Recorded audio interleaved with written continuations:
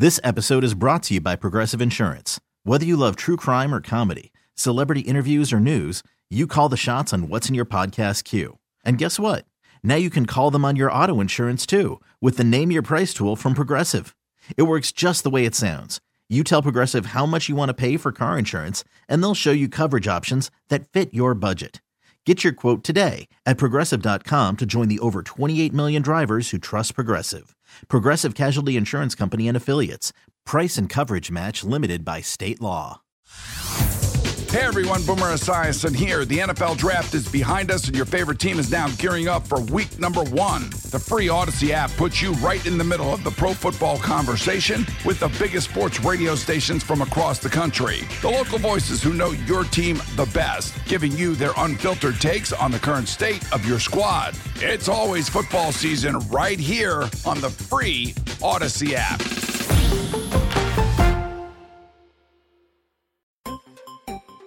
It's time to drop the puck. Time for the Nightcap. Your home for news and insider info on your Vegas Golden Knights and the NHL. Let's hear from the goalie. Here's Lindsey Brown. Hello, everyone. Welcome back to another edition of the Nightcap Podcast. I know we're kind of blowing up your feed right now, but it is the season to do so because I, Lindsey Brown, don't just talk on this podcast feed about your Vegas Golden Knights and hockey in general. We have the Playmaker Show each and every day on CBS Sports Radio, 1140, 3 to 5 p.m., and we talk about it live on the radio. So we're trying to take those segments from the radio, put them in the feed along with these standalone episodes that I've been doing. These are the ones where I swear a little bit more. Obviously, the ones on the radio, we have to reel that in ever so slightly. But I figured, since we are in the Stanley Cup semis, this is as good of week as any to just kind of do another one of these. I did a kind of a post-mortem after game 1, so why not do the same thing for game 2? Again, you're listening to The Nightcap. My name is Lindsey Brown, your host, always and forever. Make sure that you subscribe and you share this fine podcast with your friends, with your family, with your next-door neighbors, with your cousin that you only see at Christmas time, but once in a while they'll send you a meme. They can, learn some things as well. So any sort of help I will take, honestly, because as a goaltender, I can't score goals too. I got to stop them. That is my job. That is my role. I cannot score the goals too. At least Pecorine does. That 35 does. The spirit of 35 reigns eternally. But we appreciate you guys hanging out with us, Sammy and me, and going through a loss today for your Vegas Golden Knights. I should say yesterday, because we are recording this podcast on the 17th of June around 1 p.m. Last night was Game 2 at T-Mobile Arena, in which the Montreal Canadiens were able to steal a win under the Golden Knights 3-2. And really, the biggest difference between Game 1 and a victory for the Golden Knights and Game 2 and a victory for the Canadiens is who scored first. And I know that's like one of the most basic, if you score the first goal, obviously you're going to have a better chance to win. But honestly though, guys, with Montreal, it's a different beast. If you were watching last night, the first period started out very similar to that it did in Game 1. Lots of speed, lots of pressure, big-time chances going in the way of the Montreal Canadiens. They were able to forecheck, able to get some chaotic energy in front of Marc-Andre Fleury and get the head spinning of the defensemen for the Golden Knights that are trying to break the puck out. But the breakouts were, again, a really tough sled for the Golden Knights, and they were trapped down in their zone a little bit. And the Montreal Canadiens end up getting on the board first. And until they played the Golden Knights in Game 1, they had won something like 7 straight games and some ridiculous number of minutes where they have spent leading. And that's the crazy thing about them, because if you don't have a roster that is comparable talent-wise, you have to win by strategy. You have to get the upper hand, and that's exactly what they did. And they kept that pressure up. They kept that speed up. Honestly, there's no room for error in the Vegas Golden Knights D zone last night, even on just puck retrievals. If the Canadiens dump the puck in, the Vegas Golden Knights D go down, try to collect it.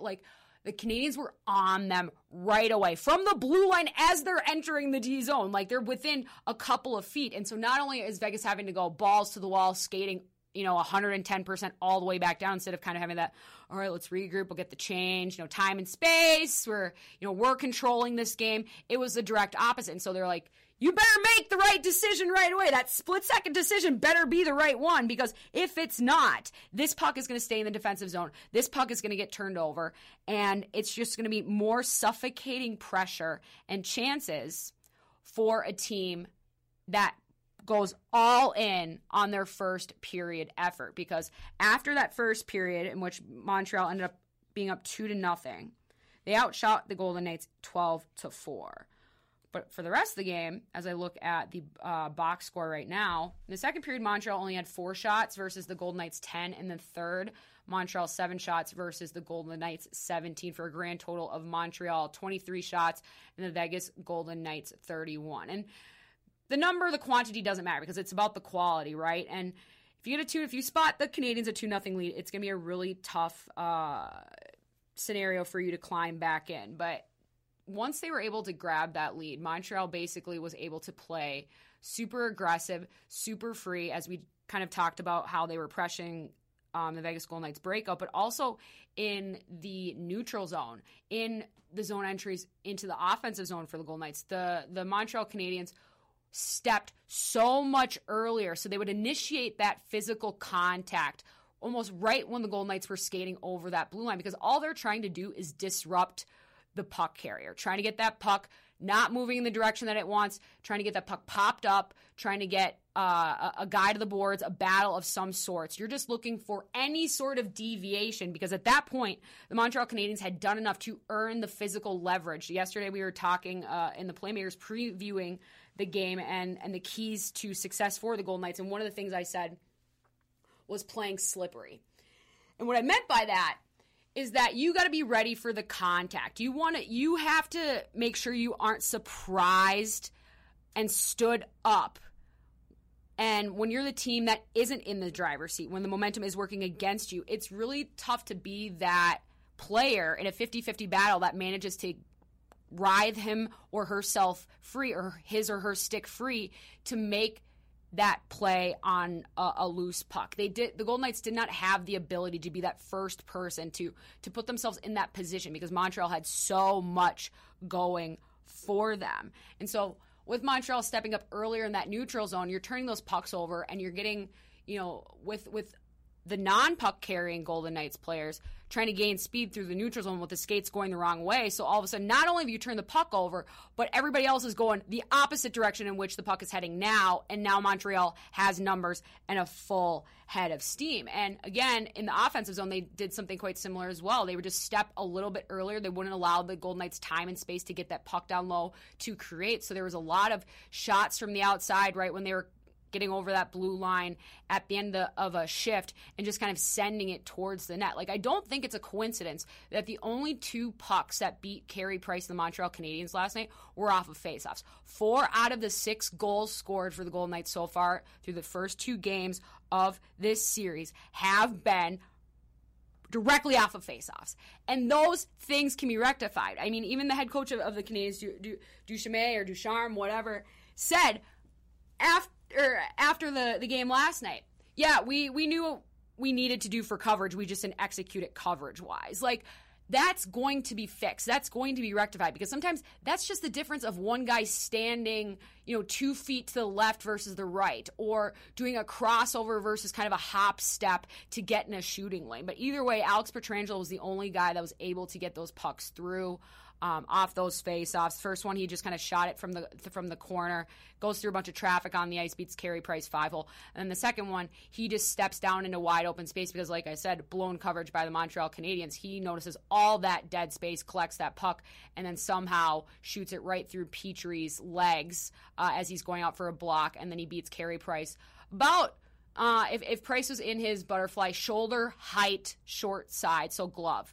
And I think that's an indicator of the Golden Knights' inability to kind of create that offense more organically right now, because off the faceoff, you can catch people. If they're not minding their P's and Q's, like, you can take advantage, obviously. But in the actual flow of the game, and especially in Game 2 last night, all Montreal. They were right up in their face at every point of the ice. And you can't not convert on the power play when you've allowed Carey Price to basically take over a game. He made some big-time saves, and the Golden Knights fed into him. But either way, the legend became the goaltender. And when you hit a couple posts, like that 2-on-1 with Pacioretty, or you had a couple of near misses, but he had a couple of saves where I'm just like, holy shit, what am I watching right now? Like, up in the press box from my, less than ideal seat in the corner. But honestly, I wasn't joking when I tweeted last night that Carey Price is a god, and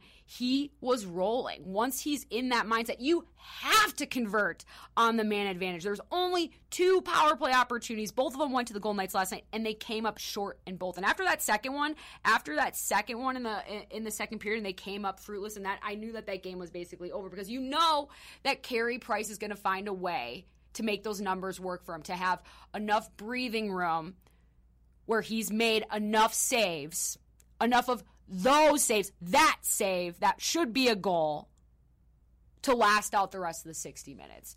And so it just seemed like the Golden Knights were putting that chiropractic adjustment, kind of straitjacket thing we've talked about before, in which it looks like they're doing a lot of work, a lot of busy work, but the gear on the bike is at a 1 or a 2. So even though the legs are moving, it's not like you're getting that much traction in the tires.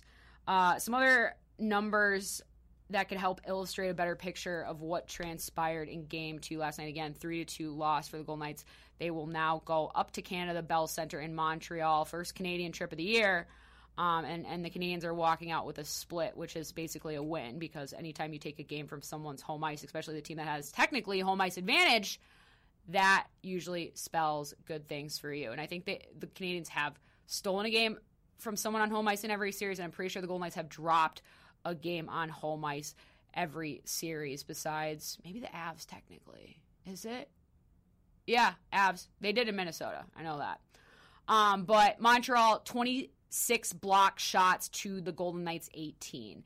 Giveaways, 5 for the Canadians versus 10 for the Vegas Golden Knights. Hits, 53 for the Montreal Canadiens versus the Vegas Golden Knights 45. And if you take any of these statistics just singularly and are trying to look for the full illustration of what went awry in that game, you're not going to find it.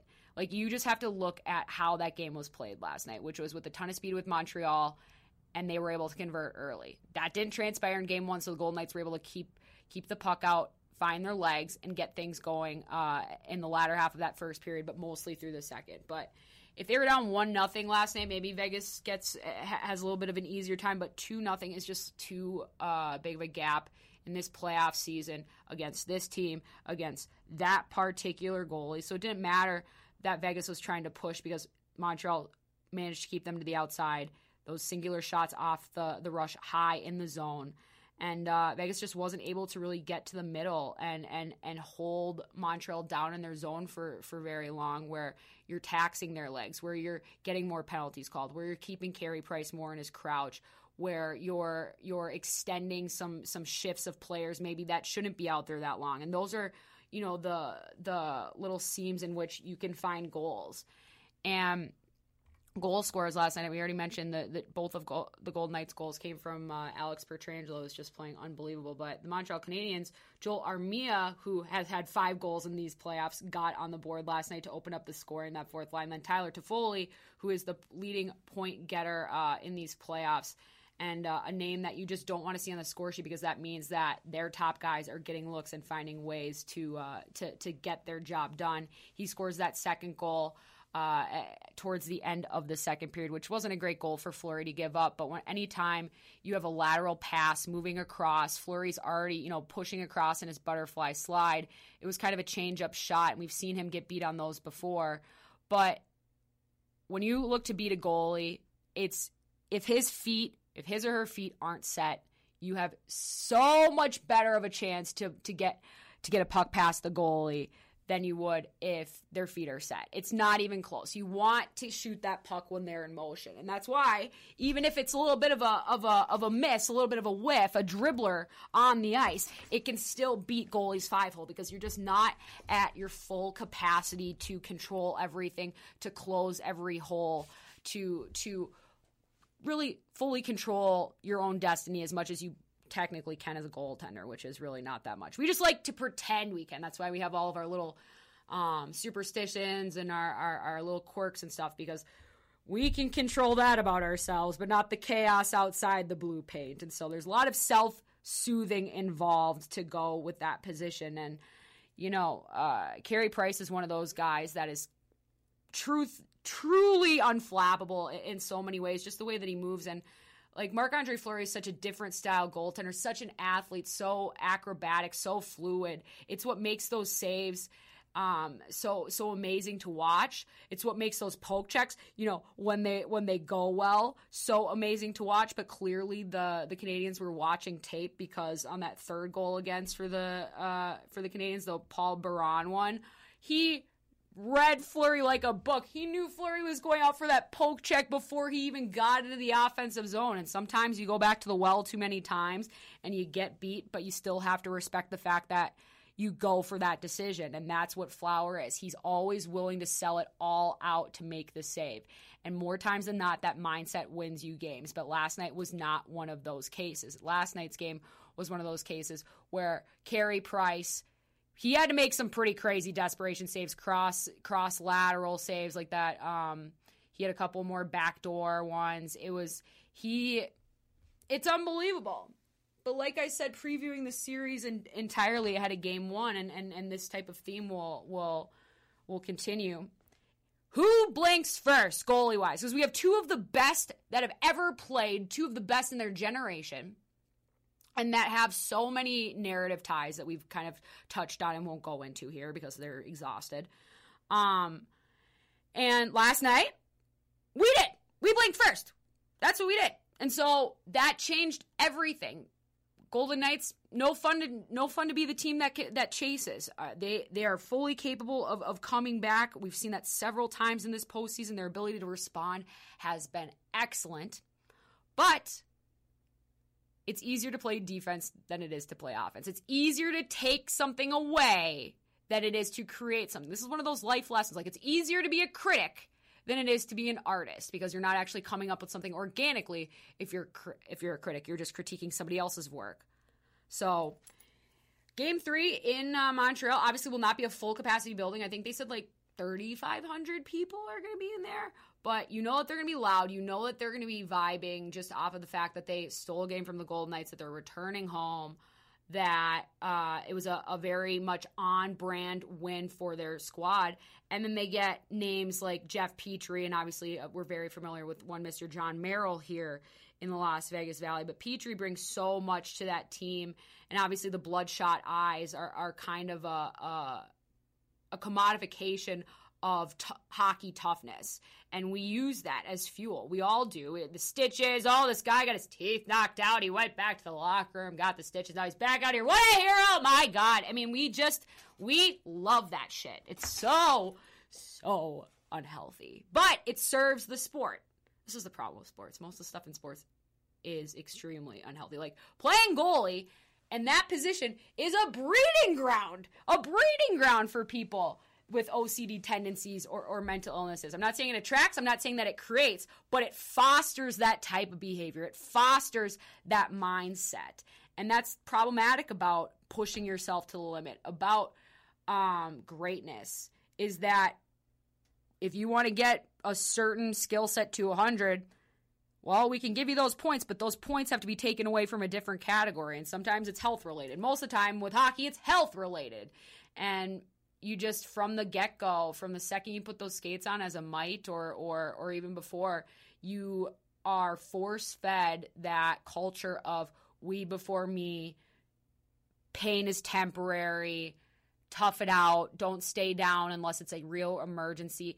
And it's all fair because it's a high-speed, high-impact game. There's a lot of shit going on. There's a lot of things that can go awry. But sometimes it's a little bit too much in one direction. Sometimes it's a little bit too disassociative. And that's one of the things that I've had to unpack in my years since my competitive career ended. 2021? So it's been about 6 years now since my senior year at St. A's.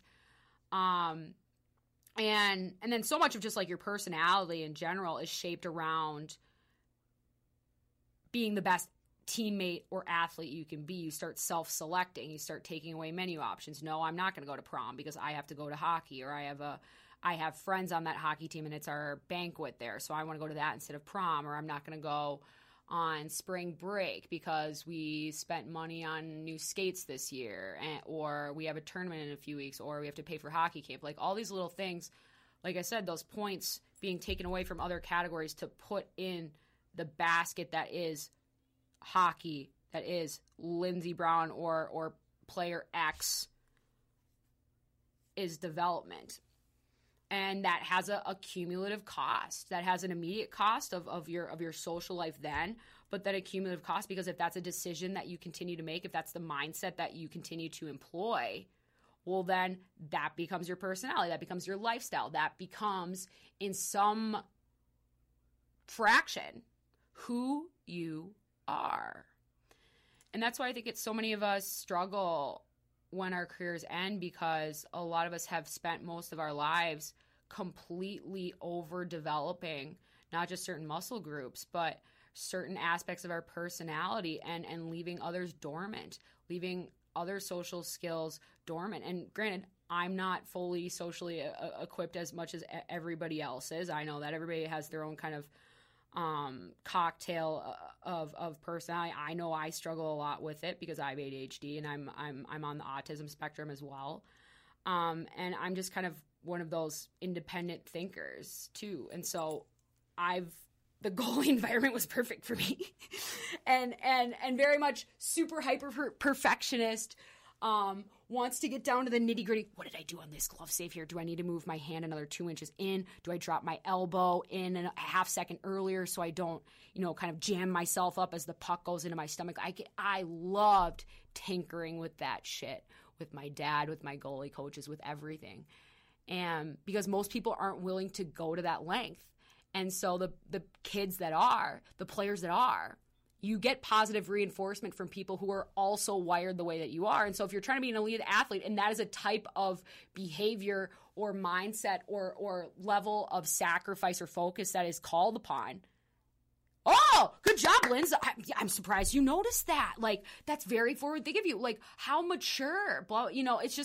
It's easy to feed into that and to excuse other things away, to say, well, even though something just popped in my hip on that last 2-on-1 drill, I'm going to keep playing through because it's not painful. It's just a little loose, and hopefully it's okay. And usually it's okay. But now I'm sitting here 6 years later, and hopefully, knock on wood, there's a lot of years ahead of me where I do a couple of shuffles as a joke going through security to get into T-Mobile Arena for the game last night, and I jokingly kind of zoom through, and I think I pull something, my hip flexor, because they're so wound tight, because they're so overdeveloped. And it's not because of that practice, but it's the mindset of that practice of saying, my body tells me I'm in pain, but I'm going to choose to not listen to it. I'm going to choose to override it. I'm going to choose to put that in the back of my mind because I need to play hockey. Right now, it's the easiest time in the world to do it. It's the Stanley Cup semifinals. Like, you're on the actual road. Like, if there's any time where I'm like, yes, knock my teeth out by all means